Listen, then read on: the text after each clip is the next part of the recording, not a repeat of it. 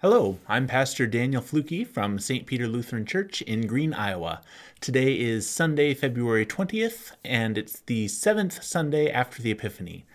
I was gone the last 2 weeks with family in Wisconsin and at a conference in Minneapolis, so it's good to be back with you today. Thank you for joining me for this scripture reading and a message.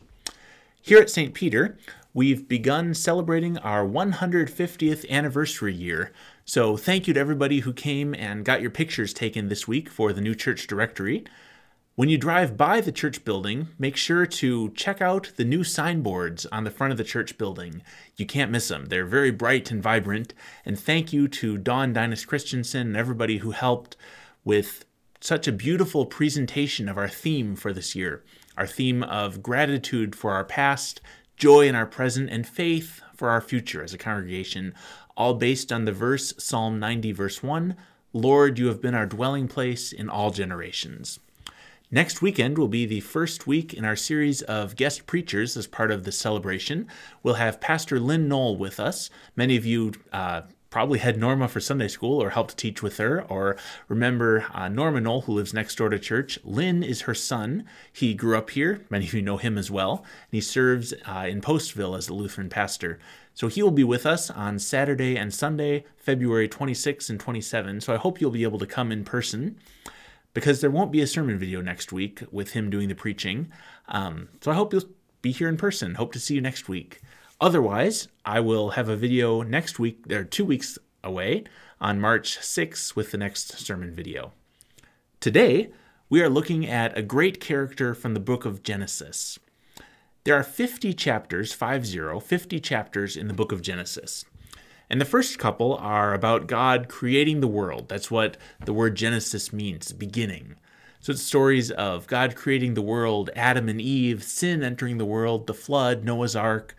Abraham and Sarah get a couple chapters with God promising that they're going to have all these descendants and fill the earth. And his elderly wife, Sarah, laughs at God's promise because she's quite elderly and doesn't see how it's possible. There's some stories about Abraham almost sacrificing his son Isaac. Fun stories about Isaac's son Jacob tricking his older brother Esau, his older twin, out of his inheritance, and in turn being tricked into marrying his fiance's sister before he can also marry his beloved Rachel, his intended wife.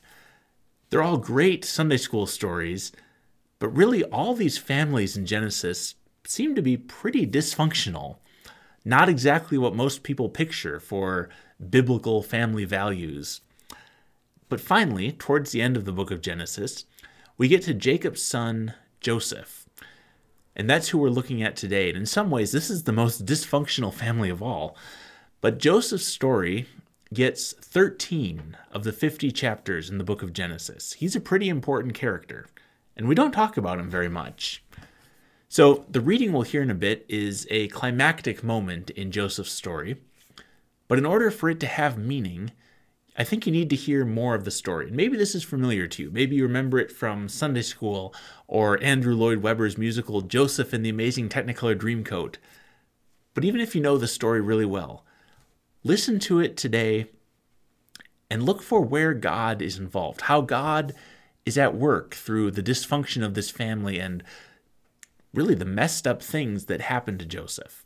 So the story starts in Genesis chapter 37, when Joseph is 17 years old, and he's Abraham's great-grandson, Isaac's grandson, the youngest of Jacob's 12 sons.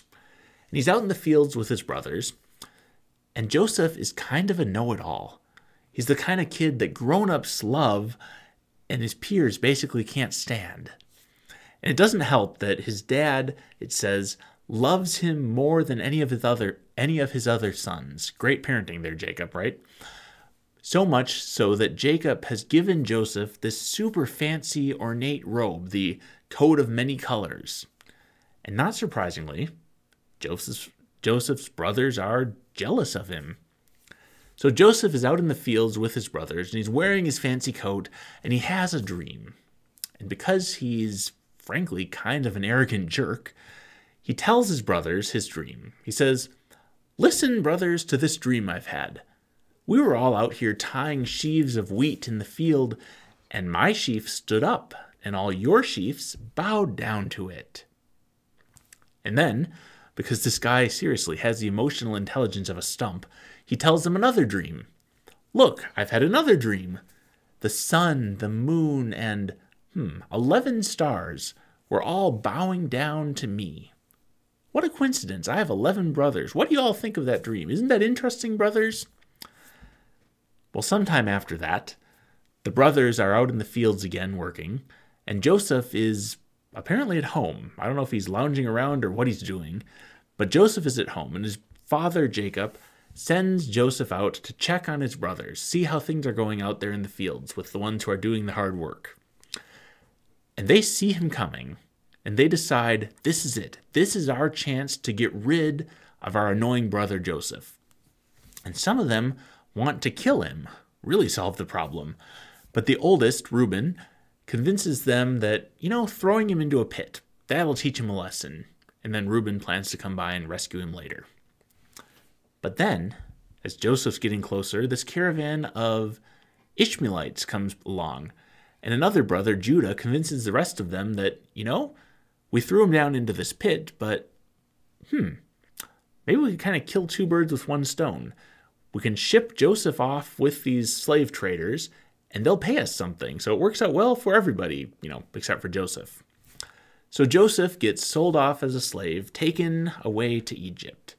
And his brothers take that fancy coat of his, they dip it in some goat's blood, and they take it home to their father Jacob, and they tell him how sorry they are about this horrible tragedy they've discovered. Some animal must have eaten Joseph. How sad.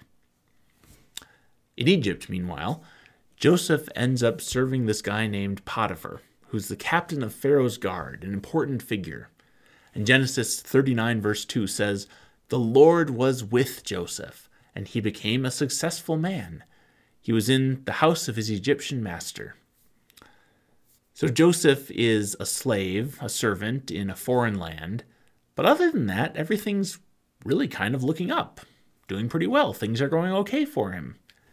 Until Potiphar's wife takes a liking to Joseph, and when he refuses her advances, she accuses him falsely of assault, and he ends up in prison. This story's kind of a roller coaster. So Joseph is in prison, and he starts interpreting the dreams of his fellow prisoners. Remember, he'd had his own dreams, he'd interpreted them. One of the prisoners turns out to be the chief cupbearer in Pharaoh's household, sort of the wine taster, an important position. And this chief cupbearer tells Joseph his dream, and Joseph gives him a really good, positive interpretation. Says, "You're going to get out." And sure enough, he gets out of prison. He's restored to a position of honor in Pharaoh's service. He gets his job back.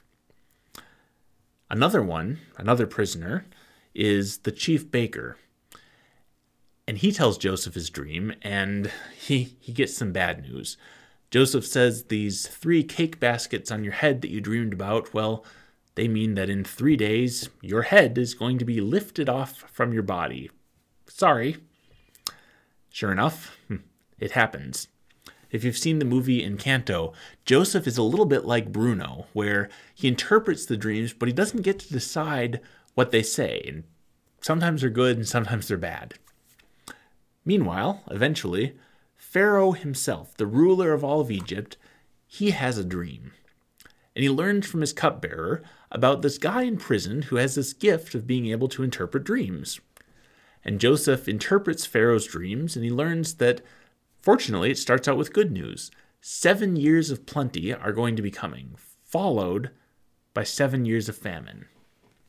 So Pharaoh believes Joseph, and he appoints him to be the second in command of all of Egypt. Specifically, he's going to be responsible for administering the new national economic plan of storing up food during these 7 years of bumper crops so that they're ready for the 7 years of famine that are coming. Again, things are going well for Joseph, and he gives credit to God. He gets married, and he names his firstborn son Manasseh, for, he says, "God has made me forget all my hardship and all my father's house." He has a second son, and he names him Ephraim, which means, "God has made me fruitful in the land of my misfortunes." So sure enough, after 7 years, the famine comes, and everybody in the area outside of Egypt starts to run low on food. Jacob hears that there's grain in Egypt, and so he sends his sons to buy food from the Egyptians. And I'm not going to retell the whole story. You can read it in Genesis chapters 40 through 50. But there's this back and forth exchange where Joseph recognizes his brothers, but they don't recognize that the Egyptian in charge of all the food is really their younger brother, whom they sold into slavery all those years before. Also, there's another brother who's arrived on the scene now, named Benjamin, whom Jacob didn't send along because he was afraid of losing him like he'd lost Joseph.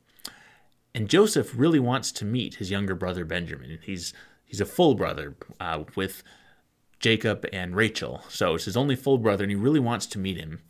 And so he comes up with this plan, and he accuses his brothers of being thieves and spies, and he keeps one as a hostage until they bring back their younger brother Benjamin.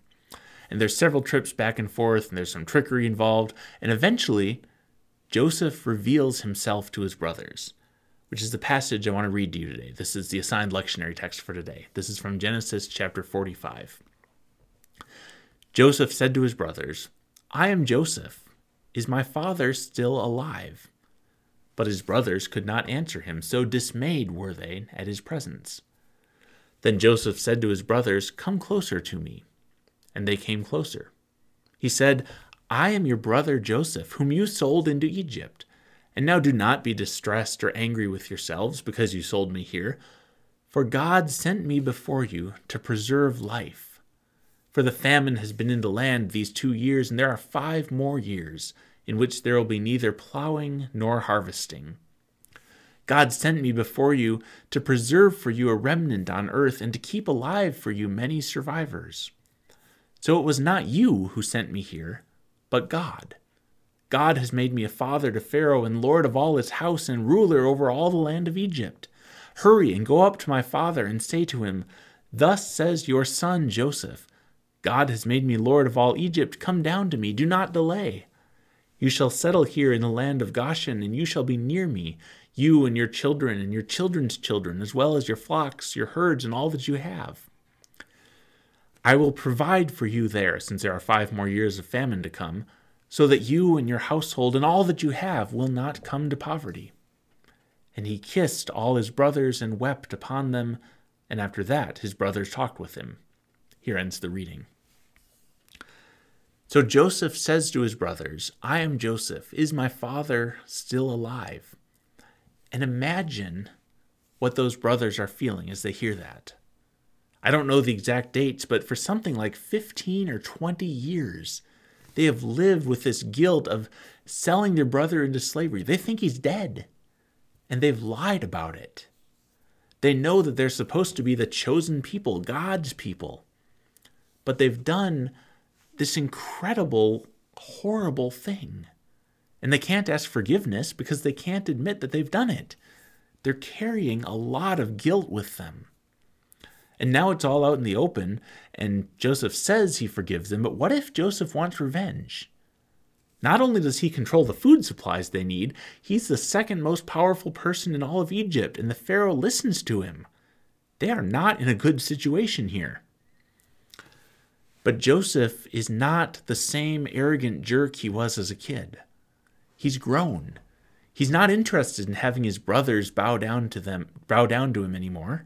He says, "Do not be distressed or angry with yourselves because you sold me here, for God sent me before you to preserve life.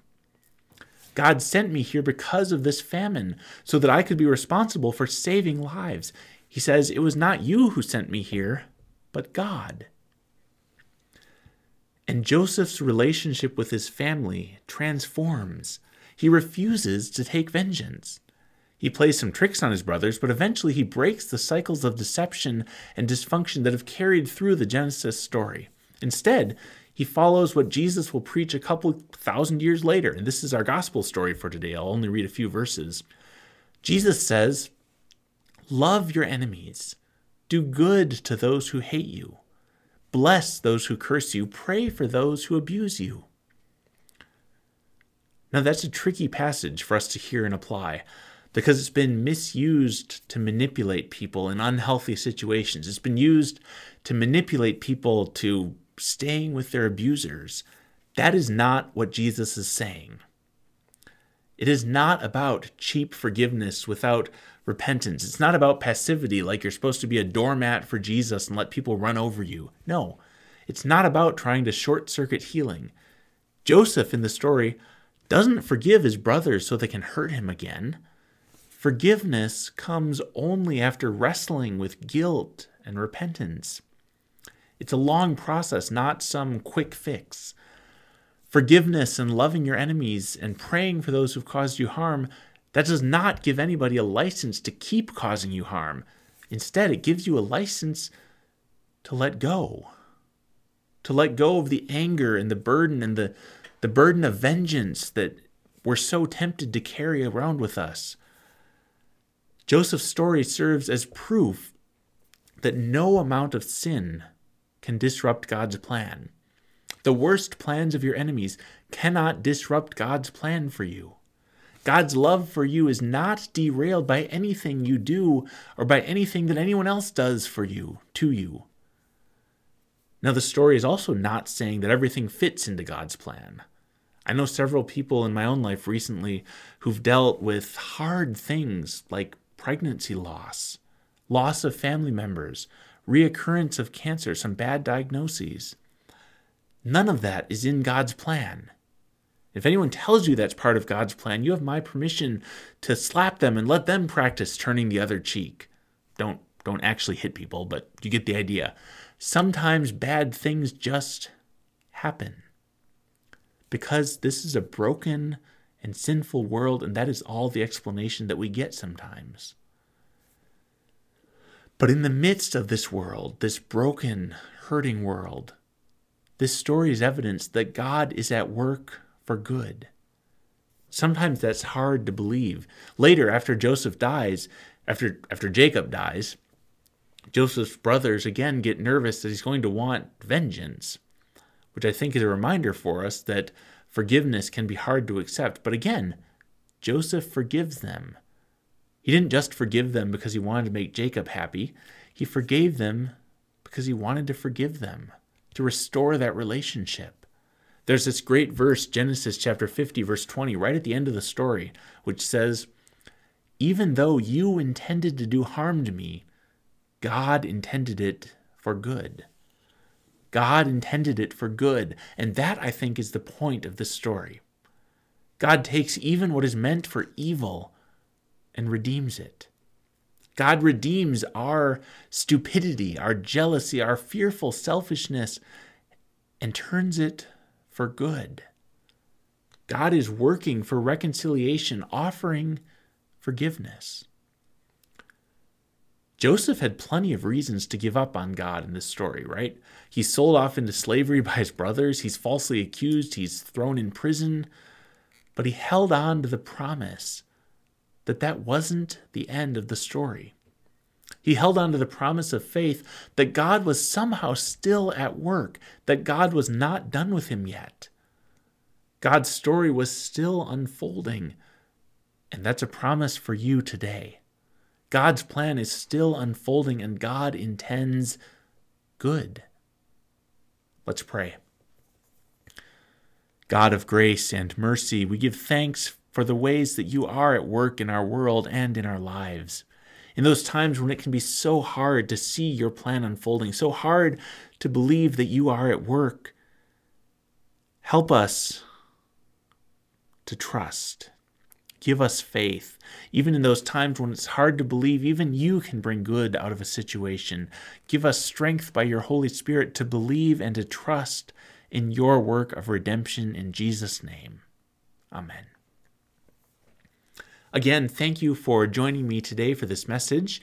If you'd like to donate to support the work here at St. Peter, our ministry, we'd really appreciate it. You can give online at www.stpetergreen.com/giving, or you can mail in an offering check or drop it off at the church office. And again, thank you. Thank you for enabling the work we do together.